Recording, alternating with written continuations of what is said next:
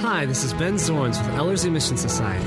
This message was given at the Church of Ellerslie in lovely Windsor, Colorado. This message is certain to convict, inspire, and invigorate your pursuit of the Lord Jesus Christ. We also want you to know that should you ever have any questions or comments regarding any of the ministries here at Ellerslie, we are always happy to provide answers. Simply contact us at www.ellerslie.com. We really would love to hear from you. Enjoy the message, and may your faith and love in Jesus grow larger as you listen. Holy Father, I just declare my dependency upon you. The only reason I have life and I have hope is because of you. You've started a work and you will finish it. And Lord Jesus, you've started this work within me that is captured in this message. It's a good work. It's a good thing. But Lord, it's unfinished.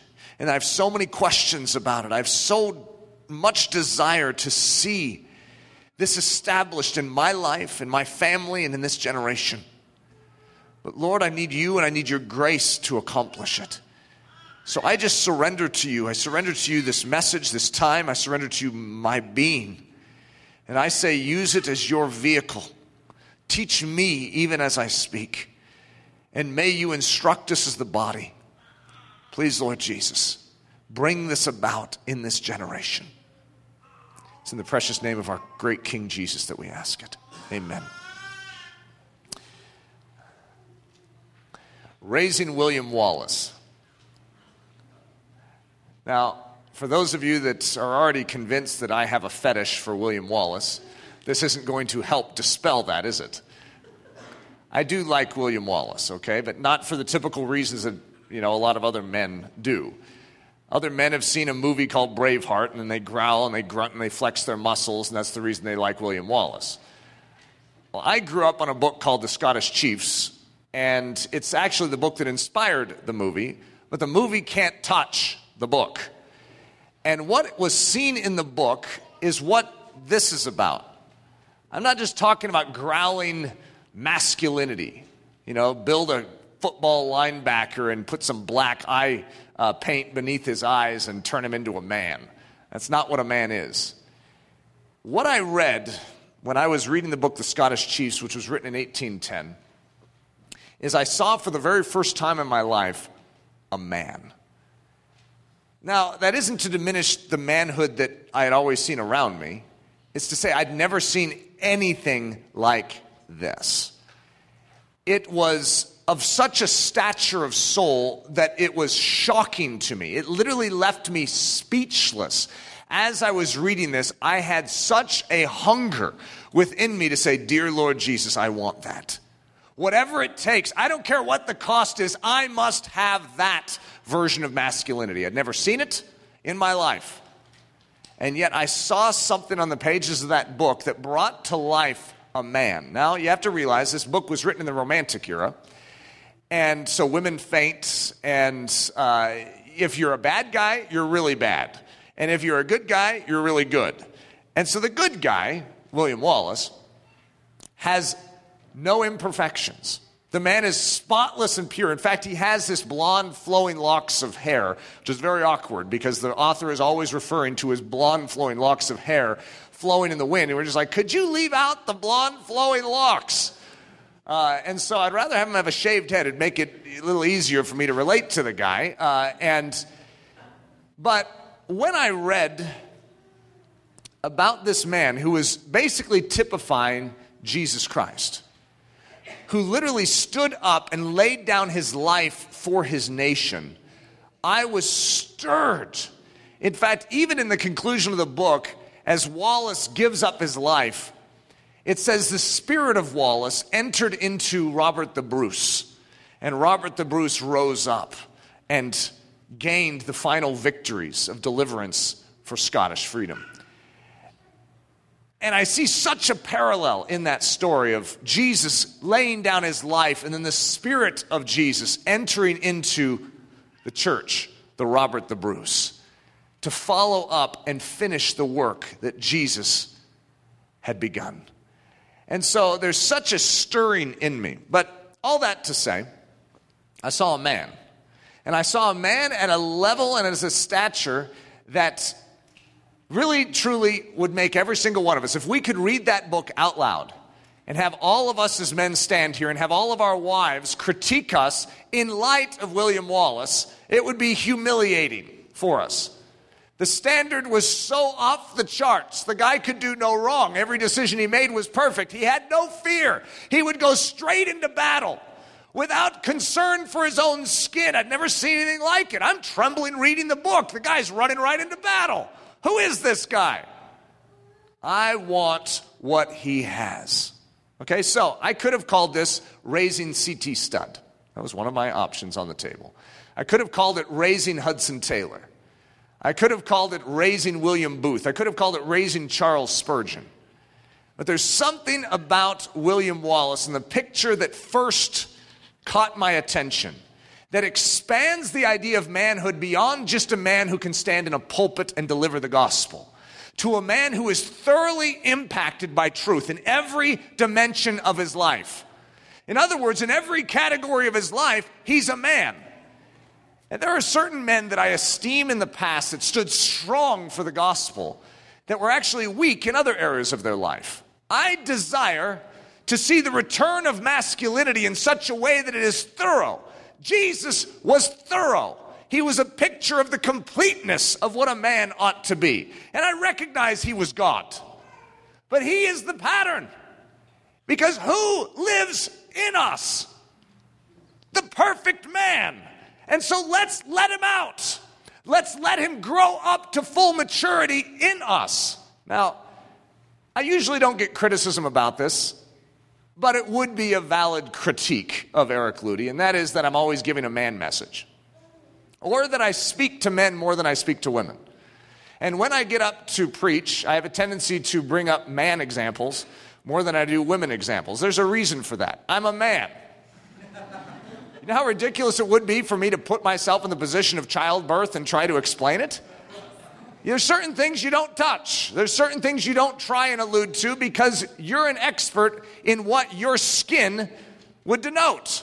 I am a man. I understand my position as a man, and I believe very firmly that if a man is established clearly in the Church of Jesus Christ, we could say in his marriage and in his fatherhood, if men are established strongly, guess what? Women thrive. And so, though the messages that I give might sound like they have just a manly tone and might appeal more to men, I honestly believe, now this is without taking a poll, that women enjoy the man messages just as much as the men. Because it actually gives context to their life, and it's what they cheer on, it's what they long for.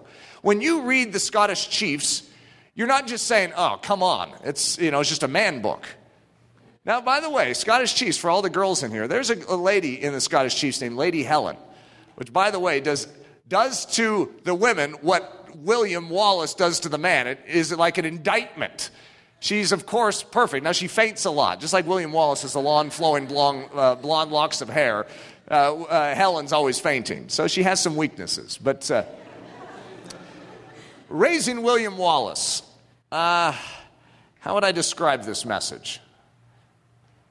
This is to fathers about their boys, primarily. However, you need to realize we have a Father in heaven, and we're his children. And so this is going to affect us at multiple levels. Because if you're a girl and you're a mother with girls, that you're raising, it's like, how do you appropriate this? Everything about this is transferable to any other area you want. It has to do with vision and expectation of what you're doing. As a father, I have a burden, and I remember when this burden started. Well, let me see if I first subtitle. The Father Burden, trembling at the call of raising a boy up to be a man. I remember the moment. Leslie was pregnant. She wanted to cheat and find out what the gender of the baby was. And she's a planner, okay? And I'm always thinking, well, for thousands of years, women haven't been able to figure this out. But Leslie's like, well, I didn't live back then. I live now, and you can figure it out. And so we were both convinced that it was a girl. I don't have a clue why, how you can be so wrong in that sense. It's like, no, I know it's a girl. She knew it was a girl. And so we went to get a 3D ultrasound. I don't know if any of you have ever seen those. 3D ultrasound. It looks like your child is made of clay. And so I remember being in there, and the first thing that was said, I mean, literally, the lady turns on the ultrasound machine and immediately just says, "Oh, you got yourself a boy." And we were like, no, you might want to look a little further because we have a girl in there. No, it's a boy, see? I was like, okay, well, yeah, I can see. And she was so convinced, I have to trust that she's a professional at this and she does it all the time, but where's our girl? There must be twins in there. Could you look around? Because there has to be a girl there somewhere. Somehow our girl was lost. And we had a boy. And I remember trembling. Now, there's a reason why. You see, you have to recognize, I read the Scottish Chiefs when I was in college. I have a vision for masculinity. But I've been laboring with God for all these years to say, God, I'm a pathetic man. I'm weak when I'm supposed to be strong. I'm strong when I'm supposed to be soft. I need to be fixed. And I'm halfway through this journey and now I have a little boy? I'm not prepared to raise a man. That's my thought. I'm not ready to impart something I don't fully yet have. And I was trembling at this because I have such a high vision. Wait till you hear this message. I have such a high vision of masculinity. Anyone that hangs around me knows that, but I'm not going to compliment my own masculinity. I'm a work in process. I esteem the grandeur of masculinity, and I walk it to the degree that I can. But I still see my shortcomings. I still sense my cowardice. I still recognize the fact that I am not complete and well-rounded, and yet I desire to raise a boy that is. How do you do that? The deficiency. Can you possibly train a boy to go beyond where you are at as a man? You see the problem of our generation of fathers? We've been dealt oftentimes a mediocre hand. Oh, maybe I should say it this way, a decent hand. Some of us actually came from good homes. However, the standard of masculinity is just sort of average. It's just sort of there. It's not bad. It's not necessarily grand. It's not going to stand out, but it's not terrible. Yeah, I mean, you show respect for a woman, sure. Yeah, and you try not to have the wandering eye, sure. You're giving your best attempt at it. That's just decent manhood. I'm not talking about that. I'm not interested in more decent men. The world is populated with all sorts of decent men that are going to hell. We don't need more of those. We need men that are filled with Jesus Christ and who exude his nature on this earth. And I, for one, as a father, though I'm not yet quite sure how to fully impart this to my son, am committing myself to do it. When Hudson was born, and I was scared. I love having a boy. I love having a firstborn boy. I love my son. From the very beginning, even before he was born, I started writing a book to him. It's called The Making of a Warrior Poet. And it's my processing of everything I'm talking about here. And all I can say is, I don't have the final chapter. I don't know exactly how to answer my own questions in this message. That's why I'm saying this is a half-baked message. However, sometimes God pushes out a half-baked message because it needs to start baking in your life. And God's just shooting it out there to say, are you guys in on this? Do you understand the need for this in our generation? The impossible task. It's hard enough to just be a Christian man, let alone raise a world-changing Christian boy. You know how hard it is to be a Christian man? If any of you remember my Mother's Day message, it was called The Impossible Life. And I went through the 6 aspects or departments of a man's life. Arenas, I think is what I called it, of a man's life. And 6. And the Bible commissions a man to be excellent in every single one of those.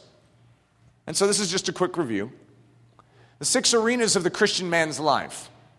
Number 1, he has to be great with his God. A heaven-come-to-earth devotional life with his God. And so just as men in here, and all the women, of course, can take this too. This is just for us as men. Do we have a world-class devotional life with our King? He gets our best time, our best hours. We're available to him at any time. Anytime our God needs us, he knows he has his man in us. Number 2, with our wife, a fairy tale intimate relationship with our wives. 3, our kids, world-class investment into the lives of our children. By the way, what this message is about is only has to do with one of the 6 dimensions on this list. So when I say it's hard enough just to be a man of God and be excellent in all 6 arenas, let alone to take one of those 6 arenas and amp up the standard in it of what it's supposed to be. This could be crushing weight upon our shoulders. I can't do that. And so we throw up our hands and we give up before we even start. Number 4, friends and family, kind, consistent, honorable, and thoughtful remembrance and service unto our friends and extended family members. 5, our business, uncompromising excellence and diligence in our business dealings and financial investments. And 6, our ministry, Hudson Taylor-like givenness to the preaching of the gospel and the practical rescue of the lost, the dying, the orphans, and the widows around us. If you try and rise up to be a well-orbed, fully orbed man, 6 arenas, any of you men in here that have ever tried to be excellent in all 6 of those arenas simultaneously can all attest to one singular thing. It is impossible. Cannot do it. You cannot be excellent in 6 arenas simultaneous. So here's my thought. I've pondered this. In the natural sense, Eric's natural makeup, what natural willpower I have, natural ability I have, the time I have in a day, just what I have. God, gifted in and through my natural birth. I have the capacity to be excellent in 2.5 of 6 arenas at one time. 2.5. I can do that.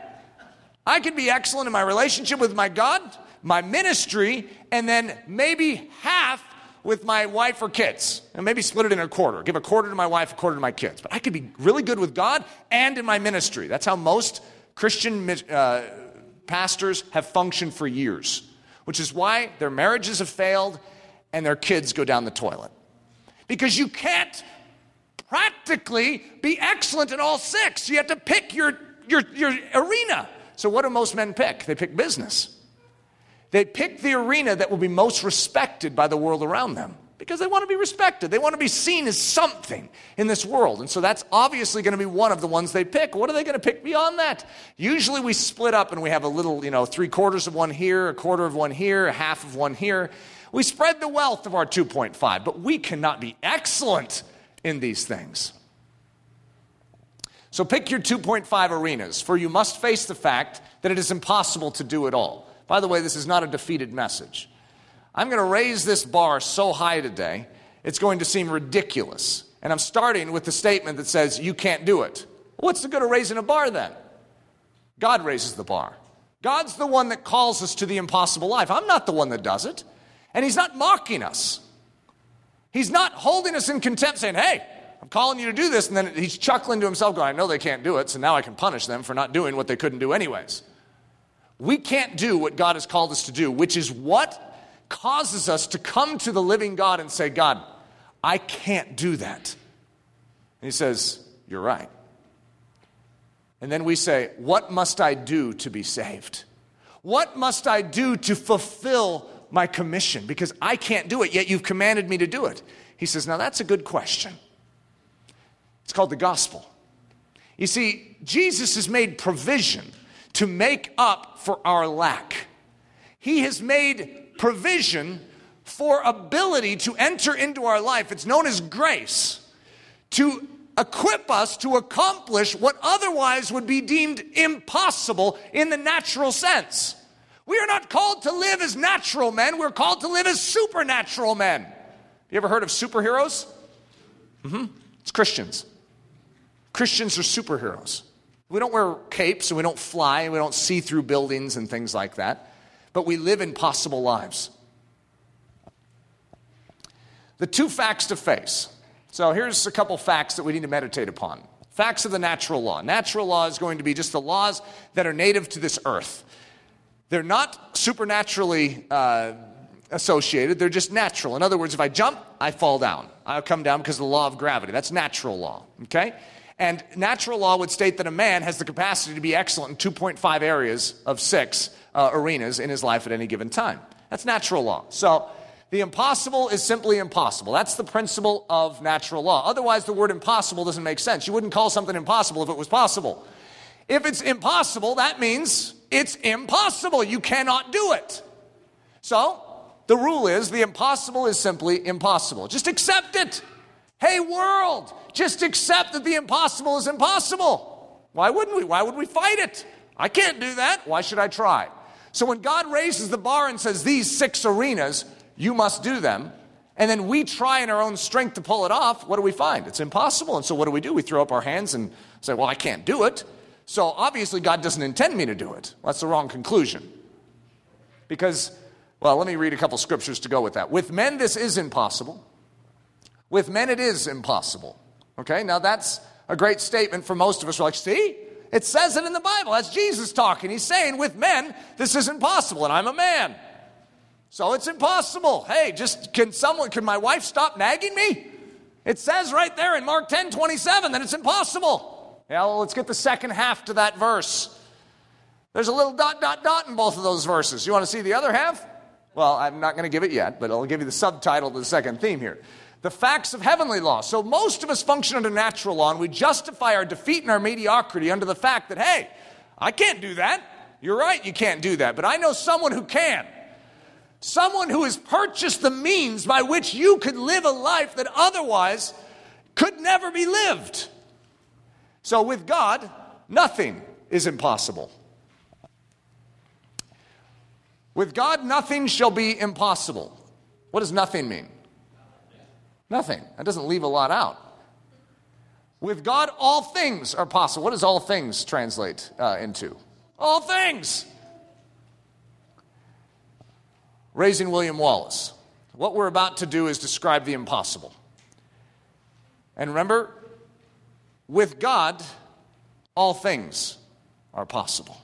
I recognize what I'm going to describe for our natural ability as fathers. This is absolutely ridiculous. We can't do it. And I'll be the first one to acknowledge that I can't pull this off. However, it's my job to believe. And if my God commissions me to do something as a father, then I must trust that my God will make supply and provision to me to enable me to accomplish what otherwise I could never accomplish. So that's my premise with this message. I believe this is possible with God. Raising William Wallace, building an everyday boy into a man who alters the course of history. I don't have a special DNA that when I have a little boy, he pops out and he's a superhero. Nothing special comes out of my DNA. My children have to be transformed by the grace of God. And you know that I cannot convince my child to yield his life up to Jesus Christ. It's a very frustrating feeling as a parent. I can't take what's in me and force it into my son. I can't make him awaken to the depths of the grace of God. I can't awaken him to the glory of God. Now, I can be a servant in the process of God's work, but I am ill-equipped to do a supernatural awakening and charge to his soul. And as a parent, that puts me at a disability. Because what I desire to see formed in my son, I personally can't actually accomplish all of it. There's certain things I can do, and I'm not going to diminish that. But there's certain things I can't do. And those certain things that I can't do just happen to be the most important things. See, all these other things that I'm going to go through stem from the fact that he must be supercharged by the grace of God. One of my passion points as a parent is the fact that if I care so desperately about my son's soul, that is a work of grace in me. Because a lot of other men, they care about their sons being, athletes or getting straight A's. You know what I care about? I care about my son knowing Jesus Christ. That's the work of grace in me, to put a priority in my soul that matters. And so if I have that burden, I know that burden came from God. And if that burden came from God, by golly, it's going to be accomplished in my son. So I walk with a firm confidence that my son will fully awaken to the realities of the kingdom. But I'm still at a disadvantage in this process. I need my God to do the work. So let's go through the principles of what I mean by raising a William Wallace. It's a boy of unimpeachable honor. It's an honor that cannot be questioned. This boy lives with such a character and such an integrity that the world outside knows a spotlessness to his character, knows that upon his tongue there is no guile. Not just a well-mannered boy, but a truly noble boy who behaves with regal honor and heavenly decorum. Okay, now, we can read something up on the screen, but I want us to pause and bring this down into real life. Many of us would not even believe that this is possible, especially in our modern age. If you watch a Jimmy Stewart movie and you watch some of the kids and how they behave, it's like, yeah, back then, maybe, when kids were more respectful. What causes a child to be respectful? Well, I'm guessing the parents have something to do with it. Do we blame everything on the society? Are our kids sunk just because they were born today? Or is there a possibility that the Church of Jesus Christ can set things straight that have gotten crooked? I'm convinced that William Wallaces can once again emerge in this generation. Number 2, the boy of uncompromising restraint. He is not vulnerable to the same tactics that the enemy is using on everyone else. He is trained and groomed to be a boy of self-control, a boy who monitors where his eyes look, a boy who monitors his every thought. How does a boy learn this? Were we taught, think about it as men, were we taught how to govern our inner life? Were we taught how to monitor our thoughts? Were we taught self-control? Or were we just taught not to touch the stove when it's hot? We were taught some things, I'm sure, but we were not groomed for what we were going to head into. It's like going into the battle and not having a weapon and wondering why our children are being killed and shot through with bullets. They don't know how to fight the battle. Well, I, for one, know the significance. I've been on the front lines of sexual deviancy and dealing with its impact upon the church for 18 years. And I have little boys. Do you think it matters to me? You better believe it does. And I must know how to impart to young boys before they get to that hour. Not when they're at Omaha Beach, hand them a gun and say, here, this is how you use it. Meanwhile, they're shot through. Somehow, some way, we must once again know how to lay a foundation in little boys' lives so that they can be strong. Not just a boy who can treat a girl with respect, but one who can preserve her with his every thought. Number 3, the boy ever prepared for disaster. Most young men that go through, whether it's Cub Scouts, Boy Scouts, or they have the manly dads who go out hunting, they learn survival skills. That's not exactly what I'm interested in training my son. I'm not against it. I'd like that to come with the package. However, do you see something about just the notion of survival skills that seems a little awkward? You know what I'm interested in training my son to do? I want him to know rescue skills. I want him to know how to expend himself to save someone else. I'm not looking for him to die. If he can save someone else and save his own life at the same time, I'm all for it. But I want to train my boys to be rescuers, not just survivors. There's a difference there. The boy ever ready and ever prepared for disaster. You know that a true man does not cower in the face of difficulty, does not cower in the face of challenge. When there's crisis, that's when the true men rise up. Everyone else is screaming. The true men rise up and say, this is the hour. This is what you're built for. You know, a man that's prepared for war, you know, the one thing he itches for is battle. That's what he wants. He wants to prove himself in battle. And a boy that's prepared for disaster, what's he waiting for? Disaster. Because he has all the skills for it. He's actually been trained for it. When you learn how to hunt and fish, what do you want to do? Go out and hunt and fish. You want to prove that you can do it. You're gaining a skill. What do you want to do with that skill? You want to apply that skill. Well, the skill is rescue. We want to train our boys to be rescuers. And so what are they going to be excited about? Looking for opportunities to rescue. I didn't grow up with this. This is literally a void in my life, and I need to see it fully cultivated. And you'll notice at Ellerslie, this is what I teach all the time because it is so critically important to my own soul. Not just a Boy Scout, but one ready to endure the most extreme privations, difficulties, and sufferings with adroitness and enthusiasm. Number 4, the boy of unflinching gospel force. Do you imagine a boy? These are boys I'm talking about. I'm not just talking about men. I'm talking about raising boys to be this way. The boy of unflinching gospel force. How about little boys that actually know the gospel? Not just the little kid version. The one that, you know, with little bells and whistles on it that says, no, you know, you just believe in Jesus and then you can go to heaven.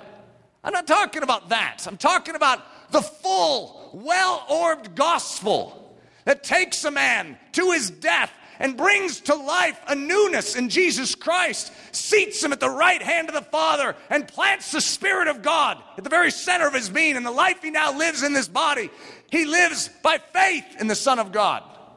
That gospel, the one that is empowered to live, and the boy who literally knows, I have power to live today.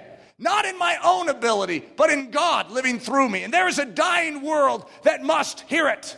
Could you imagine a little boy catching that vision? And he's also built to rescue at the same time. We're talking about a little miniature William Wallace here. That's what I want to see. And if you asked me, so Eric, how are we going to do this? I'm not exactly sure. That's the problem with this message coming out so soon. I don't have that all figured out. I don't know if it's my responsibility to figure out. All I have is the ache and the drive and the need. Because I have boys. You have boys. Boys all over this world that are not being trained. Not just a boy that prays a salvation prayer, but one who brings the full gospel to the nations and refuses to stop preaching even when threatened with death. I don't know, I tell you what, some of the most powerful stories I've ever heard are when little children in nations under persecution have stood up for the gospel. Esther On Kim, when she did not bend her knee in Korea. That little, I think it was a little girl, can't remember if it was Romania, can't remember if it was China, when all the children are supposed to come up and spit upon the Bible. And the Bible was covered with spittle. And this little girl comes up, cleans it off, and kisses it. That's the child I want to raise up. That's what I want to see in my children. I don't know exactly how to impart that, but that's the vision. One that knows full well that when they do what they must do, they may die. But they gladly do it for the glory of their King whom they love. They don't do it out of a sense of duty or because mom and dad taught them to. They do it because they personally know Jesus Christ. And they personally must remove that spittle. And they will gladly give their life up to do it. Whatever that is, I want to impart it. Number 5, the boy fit for battle. Not just a boy that looks sculpted in the mirror, but one built strong and fit to tackle the most formidable obstacles of physical challenge. When I was growing up, I was an athlete. I exercised. When I was in college, I literally exercised. I had 2 major blocks of a couple hours in the morning and in the afternoon where I trained for about 2 hours. And so my life was given to physical fitness. And why? Why was it given to physical fitness? Because it made me look more like a man. I wanted to have the cut of a man. I wanted to appear strong. For who? It's hard to explain.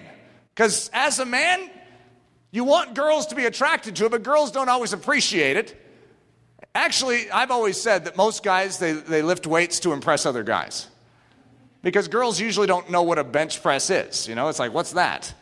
And so if they brag about their bench press weight, the girls have no concept of it. It's like, I remember when I was shooting baskets, and Leslie was in the stands, and she was talking with someone, and I was out it was like the three-point line, and swish. I looked over to see if she noticed. And she's talking away. It's like, oh, hey, Leslie, tried to get her attention, then shot, and it's like a swish, and she doesn't even notice. She's like, yeah, did you need something? I'm like, I need you to appreciate the fact that I'm hitting three-pointers, as if it's easy for me. She didn't appreciate it at all. But there's this need that men have to be respected. And we will use physical fitness as our justification for why we're trying to woo the impressions of those around us. You know what? I want a little boy who understands the value of physical strength, but not for the reasons this world has conned everyone into, but because he's being built for the most difficult challenges known to men. And he is going to be in the darkest places on earth, and he must be ready for it. That is why a little boy is trained. He is built for the most difficult of circumstances.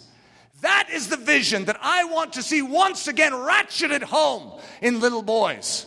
They live for the glory of their king and not for the good opinion of anyone else around them. Not just a boy that looks sculpted in the mirror, but one built strong and fit to tackle the most formidable obstacles of physical challenge. And number 6, the boy is skilled for every task. The word every is a big one, I know. I am a boy or man that is skilled for a few tasks. I have massive weak points in the skill department, okay? Now, don't rub it in for those of you that know. I don't know mechanics worth a hoot. And if my car has a problem, I just sort of stare at it for a while. And Leslie goes, what do you think's wrong? And I go, I'm going to call Dan.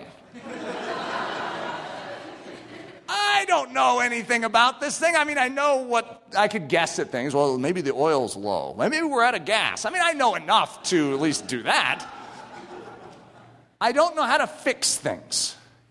And so as a result, one of the number one things I want Hudson to be able to do is take care of his wife by being knowledgeable about the most basic things of a house. I was not trained that way. You know what my dad's philosophy was growing up? Eric, the reason I work so hard at what I do is so I can pay someone else to do it. You know what? I can respect that. However, it didn't groom me to take care of my family in these ways practically. I don't want to impart that, but as a result, because that's my upbringing, what am I set up to impart to my child? Just pay someone else to do it. And this is uncomfortable for him because I have to learn how to do things as well to even be able to impart. And so when in our arenas of weakness, these become arenas that check us, that test us, and say, what do you want for your son? Are you willing to get uncomfortable to be able to bring it? I don't just mean carpentry skills. I don't just mean that, because that's the classic thing that we conclude. I mean a man who could go into any situation and have knowledge and ability and adroitness to address and problem solve in every circumstance. He's useful. He's able, sort of like the MacGyver of little boys. In other words, where a guy can take a little, his pocket knife and turn, a tree into some type of way to send a signal out to Pakistan. In other words, he just knows how to do these things. Not just a boy that knows how to use his iPhone, but one that is built to problem solve and practically help in any and every situation. See, what happens to Eric Ludy is I want to help in any and every situation. I do. I genuinely love to serve. One of my favorite things to do is give directions to people. Like, I love to see when someone's like looking around and I'm like, can I help you? I love to help people. I really do. It gives me a certain rush. And they're like, yeah, I'm looking for the First Bank. And I'm like, all right. Well, see, what you want to do, I love it. I'm useful. I'm directing them. And that's the way I am with the gospel, too. It's like, yeah, I just need to find Jesus. Oh, great. All right, let me show you. That's what I want in my boy. But I need him to be more well-rounded than me. Because there's certain situations where someone's like, yeah, my car's not, I've stopped on the side of the road when someone's like car is broken down. I walk up to it, and I know I'm setting myself up for a bad moment, but I bounce on my toes a little. I'm like, so, you need some help here? Yeah, do you know anything about cars? No. I have a cell phone. I can give you a lift somewhere. Well, I already called someone, and I have someone coming, so I guess you're not really that helpful. Great. All right, you have a nice day. Oh, I don't like that.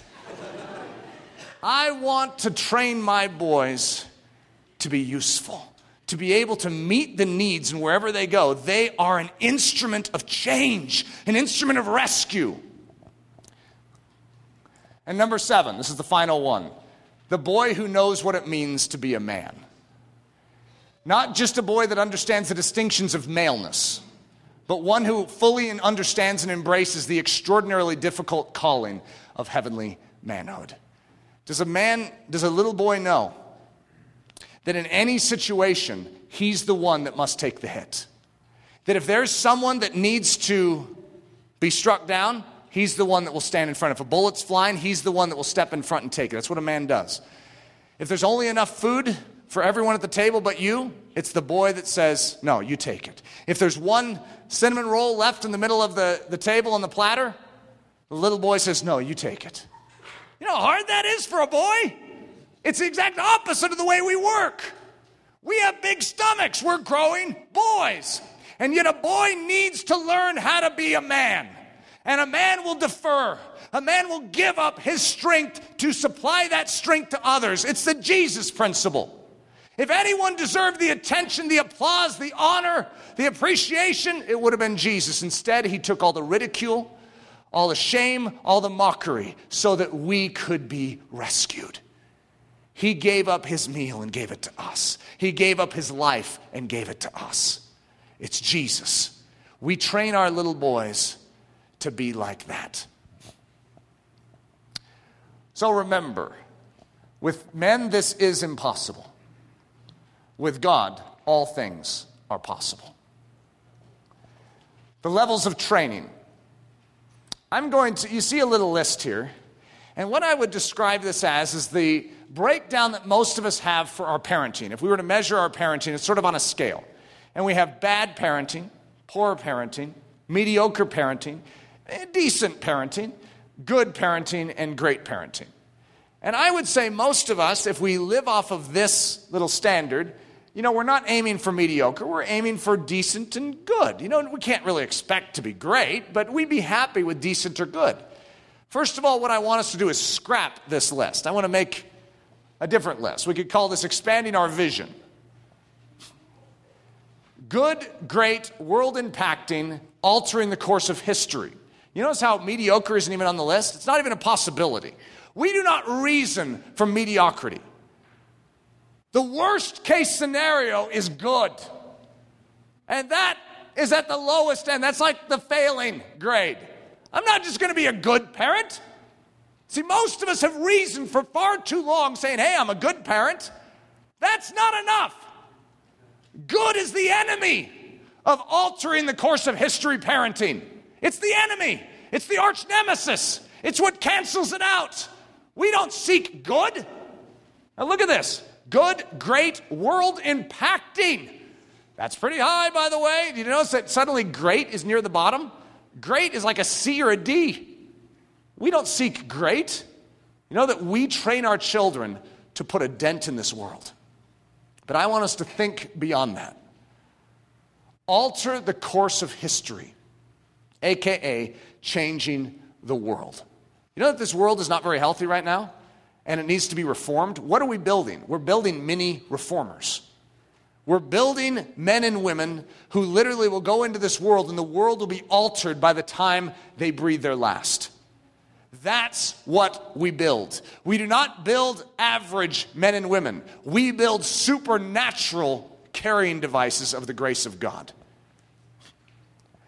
The endless frontier, parenting from a whole new paradigm. For those of you that have gone through Ellerslie, you know the phrase endless frontier. But it comes from my singing days when Leslie and I used to take singing lessons. My vocal coach, his name was Dr. Scott, at the time was considered one of the top 5 vocal coaches in the world.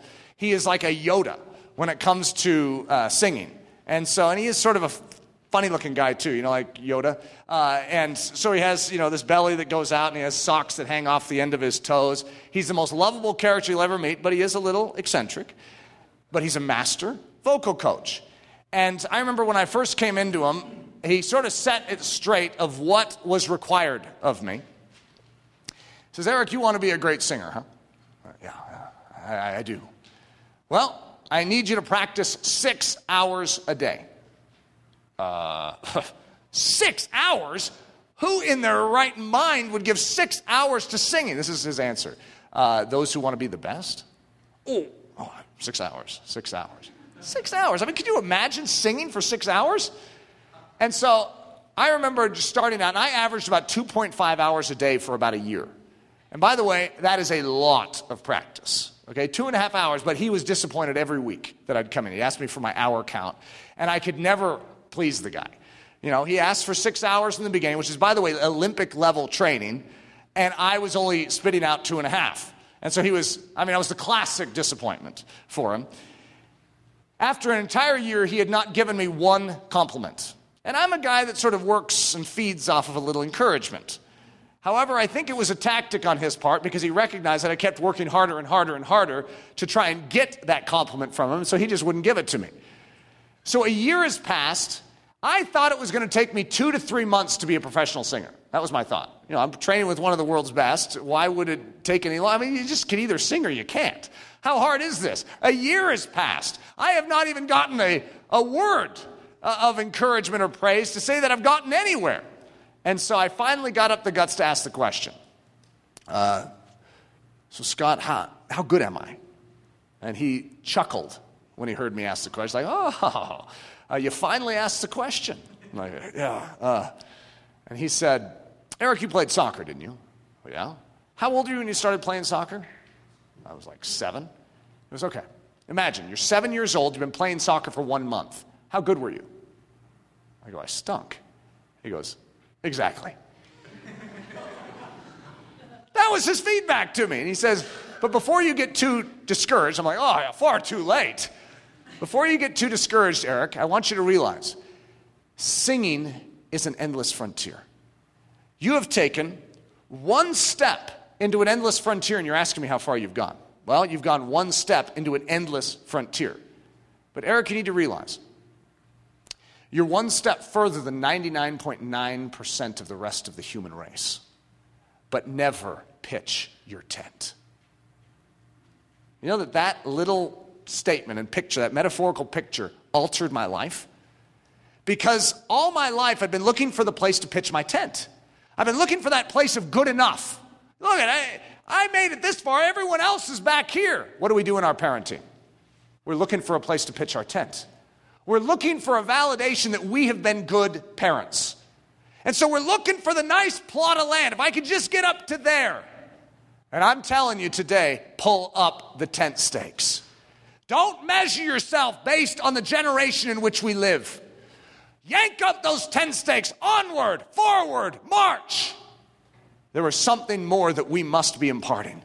Some of you have elder children. And you could be saying, well, little too late for this message. I don't believe it's ever too late for a message like this.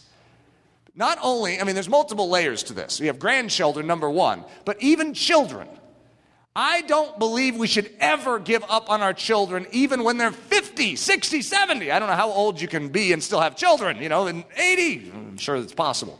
In other words, our job is to constantly give the very best, to wrestle in prayer, to see something forged and formed within our kids.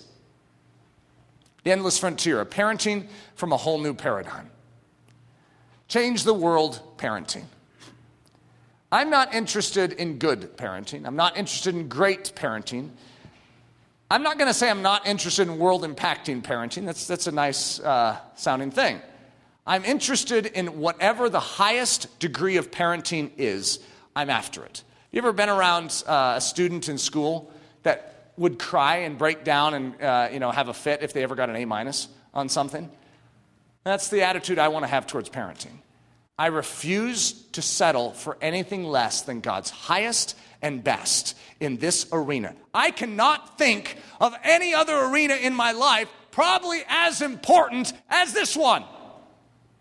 I have great responsibility, and the responsibility I have at Ellerslie to impart and to disciple is very significant. But if I am great at Ellerslie and I fail in my home, the measurement of my life is I failed.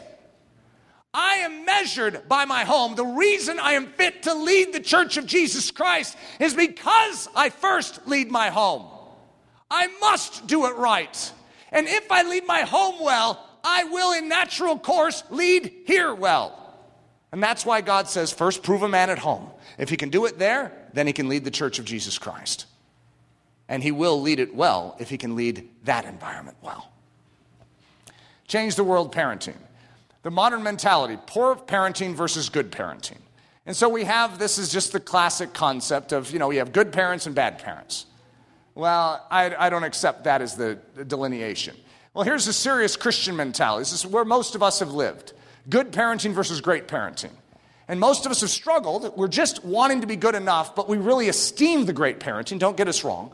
We esteem it, but it's hard, okay? And we're all sort of in this battle together, and we really want to succeed, but this is hard stuff. I can testify to that too. Parenting is hard work. And to do it right, you know what? We don't have templates for this. We haven't been groomed. It's not like we all grew up and were trained how to be great parents. We are learning. We're pioneering territory as we go. Here's what I want us to begin to think like. The raising William Wallace mentality. Great parenting versus change the world parenting. In other words, we're actually saying, look, we could be great parents, but we don't want to just settle there. We want to aim for something higher. Now, I realize some of us are poor or mediocre parents, and we're listening to this going, I can't even come close to that mentality. Sure you can. It starts with the vision. Without the vision, the people perish. We have to have the vision of where God's going. If you don't know that God wants to go in this direction, you'll never set out your course there.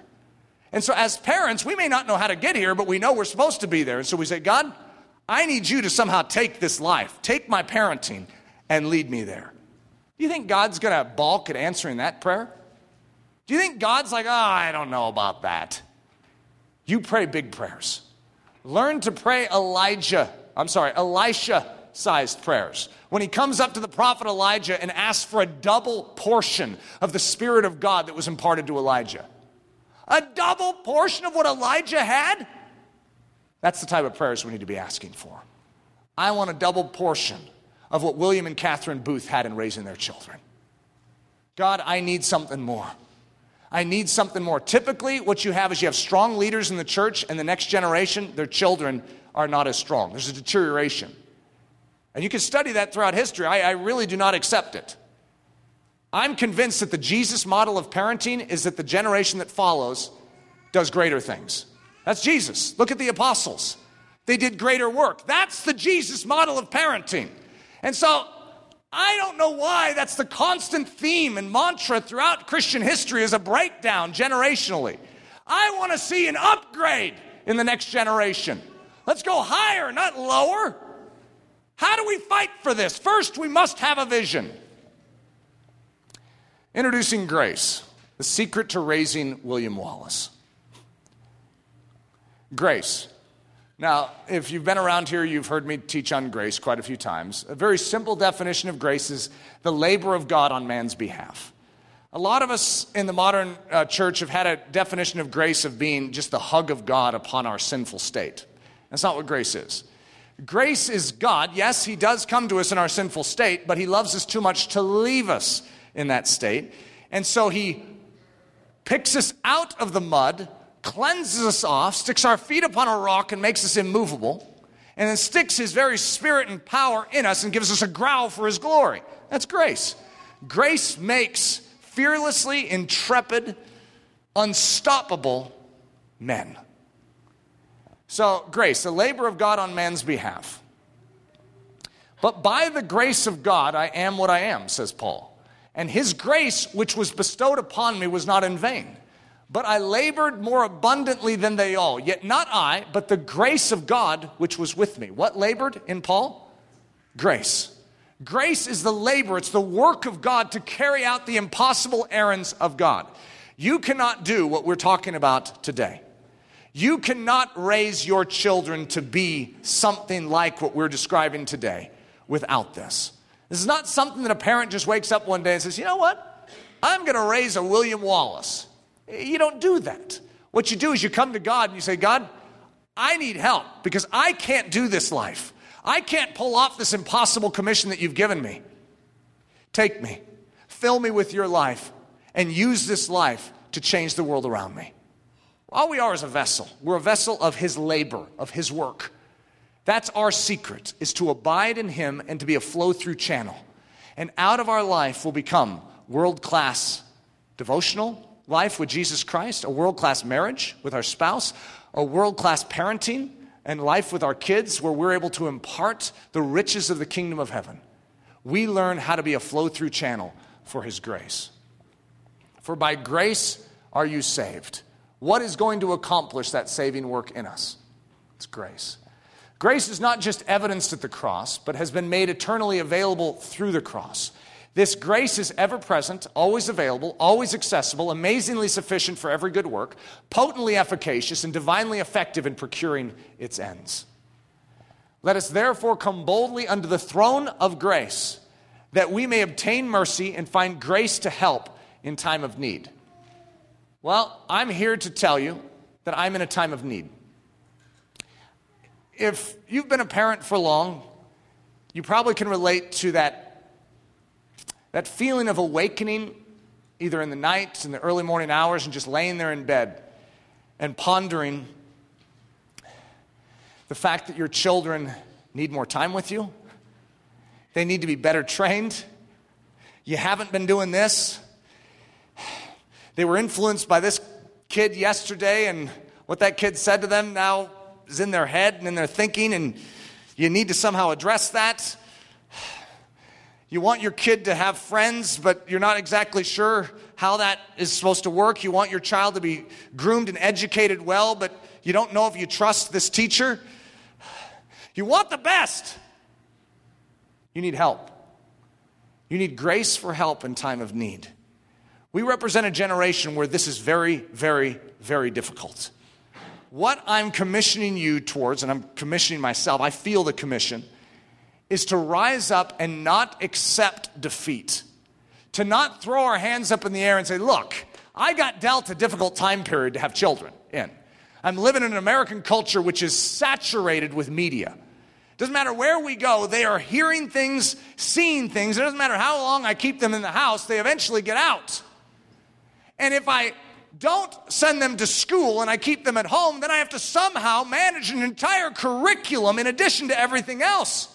And if I want to keep them healthy, now I have to go shop at, Sprouts and pay an extra, 50% a month to keep their body healthy too. Why is everything just falling apart in this generation? All the weight crashes on my shoulders as a parent. You feel the level of impossibility that is associated with this. I have some thoughts in regards to this. So don't think I'm, blank in my mind as far as what needs to be done. I just don't have the full answer. I'm moving in this direction because I have a 7.5-year-old boy, and my heart aches. I mean, literally aches because he's growing up so fast. I just want to do it right. And there are moments, and I'm sure every parent feels it, where you think that I don't know that I'm doing anything right.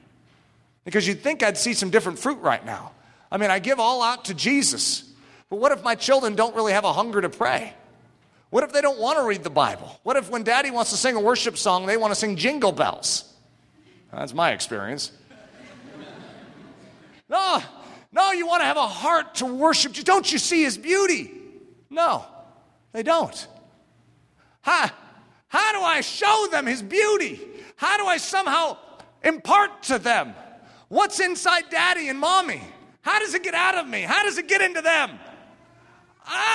I need grace. I need help in time of need. I have it. I have what I need. This is the secret. It's not going to come from Eric. It's not me drumming up more resolve. It's not me drumming up more discipline. It's me yielding and saying, God, I know where to go. Remember Jacob? He went to Esau's heel. He conned Esau and got Esau to sell his birthright, and then he conned Isaac into giving him the blessing. And guess what? Jacob still didn't have what he wanted. He was still needful of something because he was going to the wrong source. That's how most of us have lived our life. That's how most of us parent our children. We're scampering around, grabbing heels, conning, for birthrights and getting blessings that aren't changing our life. And finally, Jacob reaches the dark night of the soul and he grabs a hold of the man of God. And he says, you have what I need and I will not let go of you until you bless me. That's where I'm at. I'm in the dark night of my parenting soul. And I'm grabbing a hold of God saying, you have it. I don't. I need what you have and only you have. And I will not let go until I get it. So my commission to you is to grab a hold with me. It's hard to hang on. I would love the encouragement of knowing the entire body of Christ is standing together and we're all wrestling with God. I haven't used that word before. It just sounded fun to come out. We're all wrestling with God, saying, God, this generation must go a different direction. We refuse to accept that the American church is going to go down the toilet on our watch. This must change now. The 11 strengths of Israel. Do we know how far we have fallen? I'm going to read you a quick story out of Isaiah 3. For behold, the Lord of hosts, takes away from Jerusalem and from Judah the supply and the support, the whole supply of bread and the whole supply of water. Israel and Judah are in judgment. They have turned away from God. And so God comes and he says, I'm taking away the whole supply of bread and water from the land. Then he goes on to describe that. The mighty man and the man of war, the judge and the prophet, and the prudent and the elder, the captain of 50 and the honorable man, the counselor and the skillful artisan, and the eloquent orator. What was removed from the land of Israel? The manhood, the strength, everything that would protect it, everything that would educate it, everything that could lead it. When God brings judgment on a nation, what he does is he removes the bread and the water, the whole supply of it. But the bread and the water, by the way, just to prepare you, this is the Old Testament, it's a foreshadow, it's Jesus. Who's the bread and who's the water of Israel? Who's the whole supply? It's Jesus. And when Jesus is removed from any society, what happens? Well, as we continue on in the story, which won't be instantaneously, but I'm going to break down this and you'll see what happens. The supply and the support, the whole supply of bread and water. I, Jesus, am the bread of life. And all drank the same spiritual drink, for they drank of that spiritual rock that followed them, and that rock was Christ. And we know in the New Testament that the living water is the Holy Spirit. But where does the Holy Spirit come from? Jesus. And so what we have is we have the picture of the whole supply. It's God that is needful to feed, to sustain, and to grow up the people of Israel. Okay, now I want you to recognize this is a picture of individual souls, this is a picture of marriages and families, this is a picture of the church, this is a picture of nations. Same principle. When we rebel against God, we lose the bread and the water in Israel, and the strength of the man is removed. And when the strength of the man is removed from any nation, from any church, from any family, from any individual life, it goes south, and it goes south quickly. The loss of the 11 strengths, the entire supply and support of bread and water in Israel. Let's look at these. The mighty man, the man of war, the judge, the prophet, the prudent, the elder, the captain of 50, the honorable man, the counselor, the skillful artisan, and the eloquent orator. If I broke these down, which I have an entire message called Little Ellerslie, and it goes through this in great detail of how I basically show what has been taken out of academics today. When we lose Jesus out of the center of our academic learning, you literally empty out the strength of living. Now you have data, you have facts, you have information, but you don't have power. You don't have life. You need bread and water to live. This is the sustaining grace. You can't just live on earth without bread and water. You will shrivel up and die. Jesus is the supply and support of Israel. He is grace. Our bread and water is grace. These 11 strengths are the works of grace in a nation, in a church, in a family, and an individual life. If I want to impart something to my son, what am I going to impart? The 11 strengths of Israel. What is that? It's the grace of God. What is that? It's Jesus and him crucified. I must impart to him the gospel. I must impart to him the realities of where strength comes from. I must have it. He must have it. When the 11 strengths are removed from Israel, you know what happens in the next verses? I'm going to read them here. All the strength of Israel is removed. What happens next? Well, I give it away here in my subtitle. Foolishness will reign. Listen to what it says. I will give children to be their princes, and babes shall rule over them. The people will be oppressed, every one by another, and every one by his neighbor. The child will be insolent toward the elder, and the base toward the honorable. We've lost society in one fell swoop. You lose the strength of manhood, you lose society. You lose marriages, you lose families, you lose churches. There's nothing to stand on. There's a reason why I speak to the men so often. Because when the strength is established in Israel, in the church, then suddenly there's proper leadership, there's proper strength, there's proper protection, and the rest of Israel thrives. The 11 strengths, have they departed from the church? It's a question. I'm not going to make a denouncement. I'm going to say, have they departed from the church? Let's look at them.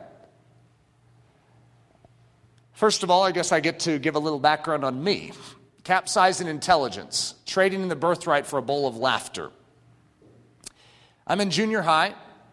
I'm very academically sound. My learning acumen in regards to letters, in regards to spelling, is off the charts. Most of the kids in the class, when I'm in the 6th or 7th grade, I think it was the 7th grade, were in like level 2 or 3 of their spelling, word spelling. I was at level 20. I was so far beyond. And what happened, because in my little subculture of public school education, it was actually uncool to be smart. And so I deliberately began to answer questions wrong so that I could fit in. I would answer questions wrong out loud that would be hilarious. I was going for the laughter. I was voted that year the class clown in the 7th grade. I was sent to the principal's office for the first time in my life. I was acting up. I remember crawling under the desk during a test and going under the teacher's desk and sitting there. And everyone in the class knew it, and everyone was laughing, and the teacher didn't know it. I was showing absolute disrespect and snubbing my nose at authority in the 7th grade to fit in, to be liked. I capsized my intelligence. This is just a quick story about what happened to me. When we are not trained rightly, and we begin to esteem the opinions of men over the opinions of God, I had a raw intelligence and I capsized it. I actually became stupid. And I don't want to overstate it, but there's no other way of saying it. I actually was a fairly poor student from that point forward. And genuinely, I didn't know the answer. It wasn't like I was purposely answering questions wrong anymore. I literally didn't know. My brain slowed down. It was like atrophy of the brain. When I took my test for the SATs in English, which was my strength in the 7th grade, it was my lowest score. My math was almost double what my English was. What's funny? Look at what I do for a living. Well, what I have done for a living. Less than I've written close to 20 books. So obviously God can redeem these areas, but you need to recognize what I've walked through. I'm very sensitized to this. I understand the pressures in our culture, and I understand what's happening to little boys. Not just sexually speaking, but intellectually. There's a breakdown, and the need to fit in and to be liked is actually capsizing the strength of what God intends to build in our little William Wallaces. I want to fight for this. I want to fight to see them preserved from this, to see them established, to see them be able to walk into the face of public peer pressure and snub their nose at that. Where are such little boys? Can they exist? If they can, we want to see them in this generation. I say let's wrestle in prayer to see it forged. The acceptance of mediocrity, subsiding into silence and allowing defeat to reign. When I was a senior in high school, I was graduating in the middle of my class. There was nothing impressive about me. I was about a 3.0 grade point average. Mediocre SAT scores, maybe average to above average ACT scores. There was nothing special about my intelligence. I'll just say that. I felt so insecure about my future. When it came to college, I knew I was going to go to college. But I decided I was going to be maybe sports therapy or physical fitness, something. I wanted to be in sports. I always wanted to be a professional athlete, and it finally dawned on me that I wasn't going to be that. And so I wanted to be around sports, so maybe sports medicine, physical therapy, just something like that. A weight coach, an exercise coach. I wanted to be in sports. And I remember this man coming up to me, and he said, he'd known me for a long time. He said, Eric, what are you going to college for? I said, sports medicine, physical therapy. He goes, why are you aiming so low? What do you mean? He goes, well, it just seems like you could do something beyond that. And I go, I'm not smart enough. That's what I said. I can't do that. And he said, Eric, you could go be a doctor. So I encourage you, go do it. Now, it sounds like, the power of positive thinking there, but I want you to realize this was a significant moment in my life to recognize what had happened to me. I had accepted this low tag of possibility in my life. You know how many of us have done that in our life, where we literally have believed this lie that enshrouds us, that there is no more that can come out of our life. Something busted loose in me at that point.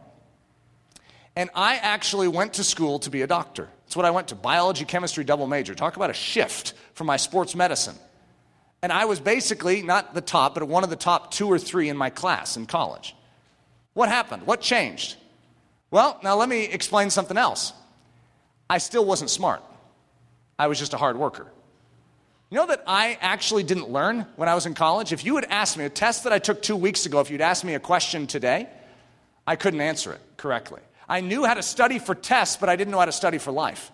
I actually still didn't have a brain. My brain was built out of the system. I actually was an idiot with straight A's in pre-med. And I was an idiot. Okay, I'm the only one that can say that, I know. But let's just face facts in our life. How many of us is this the case with us too? In other words, we actually have zero competence in changing this world. We're waiting for someone else to do it. As a result, how in the world are we going to impart something more to our kids? We've capsized. The church doesn't have strength anymore. We've lost the 11 strengths. So, I remember I think it was a sophomore, maybe a junior, but I think it was a sophomore in college. I was doing great. Everyone was proud of me. I was the only one that could say it. I actually don't know how to think. I have no original thoughts. I remember hearing a pastor preach out in Indiana, just out there visiting. This pastor is preaching on covenant, and he spoke for like an hour on one passage. And I remember thinking, if I spoke on that passage, I could speak for 15 seconds, and that would be the length of time it took to read the passage. Where did he get all that? He had original thought that he brought to the text. He actually thought through things. He knew all the rest of the Bible, and he could link it into that passage. How does he do that? I couldn't do that. And I stood there befuddled, saying, I'm doing everything I'm supposed to intellectually, and I have no intelligence. I don't have my own thoughts. I borrow every thought from someone else. Every good quote that comes out of my mouth is someone else's. I don't know even what I believe. What's wrong with me? So I was about 20 at this time. And I decided that I was going to be re-educated. I did. Let's see if I have the subtitle for it. I think there's a scripture in here. For my people are foolish. They have not known me. They are sottish, which means foolish children, and they have no understanding. They are wise and do evil. They are wise to do evil, but to do good, they have no knowledge. We know how to do bad things. We know how to slip out of the house when our parents aren't looking, in the night and escape. We know how to lie to our parents and, cover our tracks. Do we know how to do anything good? The 11 strengths have been stripped clean. We've lost the manhood, and as a result, foolishness reigns in our culture, and thusly in the Church of Jesus Christ today, which was raised in this culture. The re-education of Eric Ludy, the return of the growl in Israel. When I was 20, I decided I didn't know how to think, didn't know how to critically think, didn't understand logic, I didn't know how to even think my own original thoughts. And I started an entirely new education system. You know that I started to learn grammar again? I learned penmanship again. I started over. And as a result, I actually created a framework. I began to train in logic and in critical thinking skills. At the age of 20 to 21, what I went through is literally the foundation for everything I am now at the age of 41. It's not everything before that. The only thing I've always joked that the one thing I learned before I was 20 was typing skills. Praise God, I got something out of public school because that really paid off. However, I can hardly remember a thing before that. But there was an entire re-education of my life. And as a result, there was a sharpness that began to return to my mind. It's like God redeemed what the enemy had eroded. I don't know what's going on in your life, but here's the one thing I'm convinced of. We change direction now, if necessary. We growl in our soul and we say, no more of this. No more mediocrity. I don't care how difficult it comes to you. I don't care if you have to wrestle 100 times harder than I had to wrestle to get back. But I want us to see what has been capsized turn right. I want to see the 11 strengths return to us as men, to return to us as the church of Jesus Christ. The return of the 11 strengths to Israel, the end goal of all godly parenting. What do we want with our children? We want them to be beacons of the glory of God. That when this world beholds their life and hears their testimony, everyone thinks of Jesus and his power to save. We need the 11 strengths of Israel returned to the heart of our children, to the life of our children. Number 1, the man of faith, which in that list of the 11 strengths is called the mighty man. The believing man who takes God's word as truth and stands unflinchingly upon its promises. The man of action, or known as the man of war in Isaiah 3. The ready man, ready for disaster or privation, ready to go, ready to rescue, ready to give, ready to act, ready for war. Number 3, the man of fact, also known as the judge in Isaiah 3. The arbitrator, the decision maker, the man of scripture truth. Number 4, the man of words in Isaiah 3, known as the prophet, the speaker, the teacher, the communicator of truth. Number 5, the man of practical wisdom, also known as the prudent, the wise, the set apart and properly guarded, the circumspect, the watchful, the master of efficiency. Number 6, the man of history, the elder. Those of history, those of sagacity, those of old who possess perspective and wisdom. The man of leadership and responsibility, in Isaiah 3, known as the captain of 50. Those made strong to guide as husbands, as fathers, as elders, as pastors. Number 8, the man of honor, the honorable man. The spirit governed, the noble, the heavenly mannered. Number 9, the man of the gospel, the counselor. The gospel-teer, the evangelist, the man with truth ready upon his life and lips. Number 10, the man of skillful artistry, the skillful artisan is what he's known as in Isaiah 3. The master craftsman, the chief musician. And number 11, the man of intercession. In Isaiah 3, he's known as the eloquent orator. The man of prayer, the man of intercession, the man ready to give, the man made strong to serve. I don't know what you think about that list. I want that list in my boys, but let's start with something else. I think to get that into my boys, we need to see that in the church. That's the list. Could you imagine if that was the eldership of a church? That list is the eldership of a church. That's called the body of Christ. I want that to return to Israel.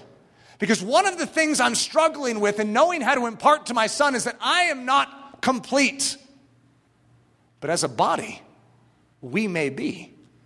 In other words, if we leverage the strength of this body, we may have something more than just us as individual parents to be able to offer to our children. Just a hunch.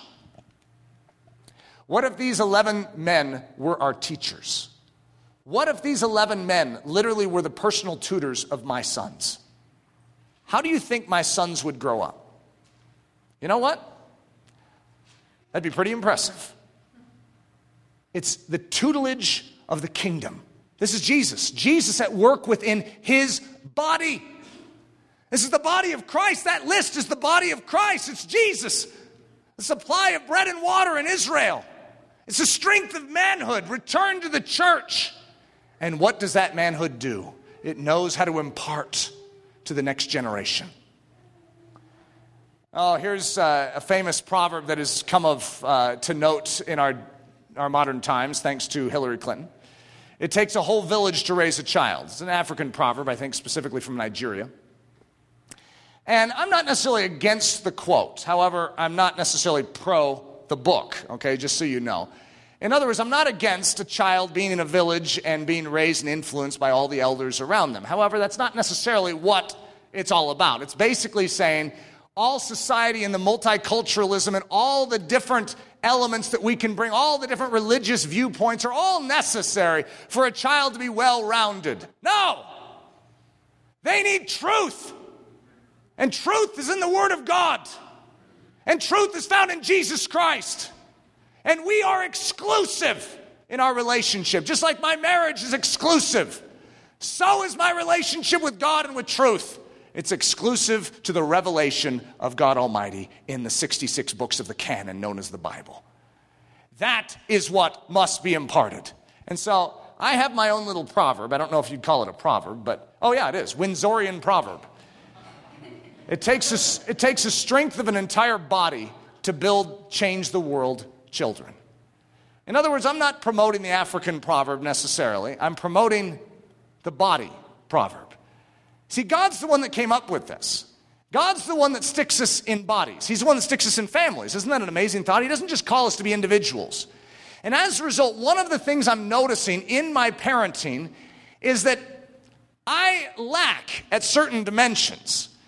There's certain people that can come into my child's life and say something, and I'm thinking, well, I know that, but why were they able to come in and say it so much more effectively? You know what? I specialize in dealing with collegiates. I really do. It's like my specialty. You give me a little 4-year-old, and I'm not as sharp.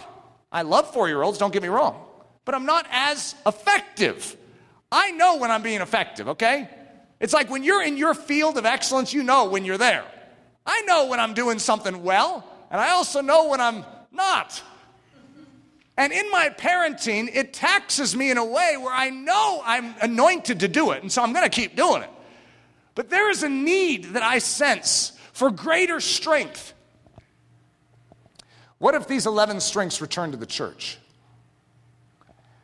Look at this statement in Ephesians 3. Whereof I was made a minister according to the gift of the grace of God given unto me by the effectual working of his power.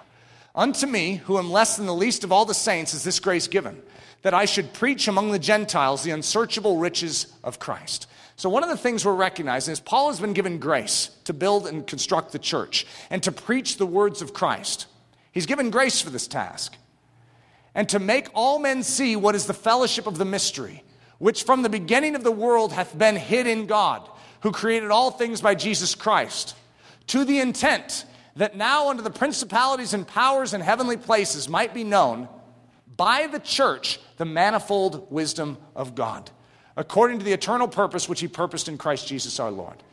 You know that God's great agenda is to reveal his manifold wisdom, his many-layered wisdom, to the world in and through the church. So the principalities and the powers of that unseen realm would literally have the revelation in and through us. The 11 strengths would be revealed in and through us. Raising William Wallace. 7 things we must once again impart to our boys. Number 1, honorable behavior. Everything from basic respect to personal hygiene, from cleanliness to honorable clothing, from being the first to suffer to being the last to eat. What if we taught noble manhood instead of just good manners? Sexual excellence. Everything that is appropriate in dealing with girls, guarding the mind, handling temptation, monitoring the inner thought life. What if we taught the idea of protecting, preserving, and promoting purity rather than just teaching physical abstinence? Number 3, preparation for disaster, extreme living, readiness for action, readiness to die, readiness to rescue, readiness to give, readiness to thrive in difficult conditions. What if we taught rescue skills instead of just survival skills? Number 4, spiritual leadership. Initiative in spiritual matters, being the man in prayer and devotion, first sufferer in all things. What if we taught true devotion unto Christ instead of just leading them in a salvation prayer? Number 5, physical training, excellence in physical health, muscular strength, and cardiovascular endurance. What if we taught physical health as an instrument to undergird and sustain calling, readiness, and rescue, and not just for looking good in the mirror? Number 6, special skill training, the ability to speak, write, listen, build, fix, problem solve, critically think, research, study, invent, etc. What if we train boys to be excellent in knowledge and skill in order that they would prove more effective in changing this world for Jesus Christ, and not just so that they would have a money-making trade? Number 7, husbandhood, fatherhood, and social leadership, excellence in the home and in the public sector. What if we train boys to be extraordinary in their future manly roles of responsibility rather than just have them figure it out for themselves when the day comes? The Sacred 20. This is a quote that I have known about for probably about 22 years. It takes 20 years to prepare a sermon because it takes 20 years to make a man. I quoted that to myself so many times because at first I was saying, God, why does it take so long? And now, you know what I think? I'm glad it takes a long time because I need as much time as I can get with my boys. I need more time. Childhood skips over way too fast. You turn and blink as a parent and it seems that it's gone. Now you could say, Eric, little do you know, your oldest is 7.5. Yeah, but still, I know 7.5 years of it. That little guy was just born. What's going on here? 7.5? Look how, he's going to be taller than me at 8. What's happening? It takes 20 years to prepare a sermon because it takes 20 years to make a man. Since 20 years go by so fast, I want us to think impossible. I want us to think body. And I want us to think grace. These 20 years are going by quickly. And these are the formative years of those little boys' lives. And a sermon is being prepared. We do not need any more schlocky, postmodern, mushy-minded sermons in this generation. We need sermons that truly bring the thunder of truth to this earth. Can it be that our kids preach louder than we did? Could it be that they go farther than us? Think impossible, because that's the realm that God works in. Don't think what you can do. Think what God can do in and through you in your parenting. And then I need us to think outside of just us. I need us to think body-wise. I really don't know what my commission is to the men here and the men around the world that are going to watch this. But I want to form some form of a coalition of men to say, for our boys, are we willing to do what is necessary? And those of you that have older boys, to join with those that have younger ones to say, I'm in too. We need men to return to the stage of time and impart the strength of the gospel unto these boys. Now, how could this translate to women? It's a parallel. It's the exact same thing. What could we say? Could you imagine the same coalition of women doing the same for the little girls? You see, we must have impartation, but most of us are struggling to even have something to impart. I know I have something to impart. I may not have the full 11 strengths of Israel fully in my grip or in my soul, but you know what? As the body, I believe God can bring together the strength of Israel again, and we can bring something to bear upon these little ones, and we can see something change in this world.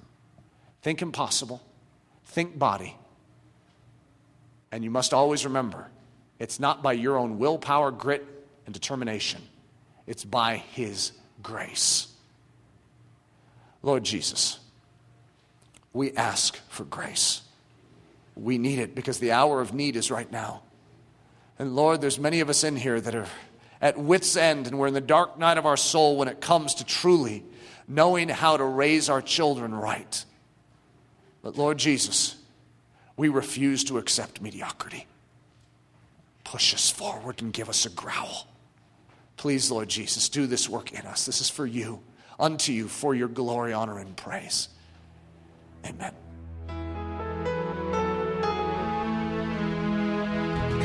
Thank you so much for listening to this message by Pastor Eric Ludy, pastor at the Church at Ellerslie in Windsor, Colorado. Please feel free to make copies of this message, but do not charge for these copies or alter their content in any way without express written permission. If you have any questions, comments, or just need more information about Ellerslie, please visit our website at www.ellerslie.com. Again, that website is www.ellerslie.com. For Ellerslie Mission Society, this is Ben Zorns, cheering you on as Christ cultivates His set-apart life within you.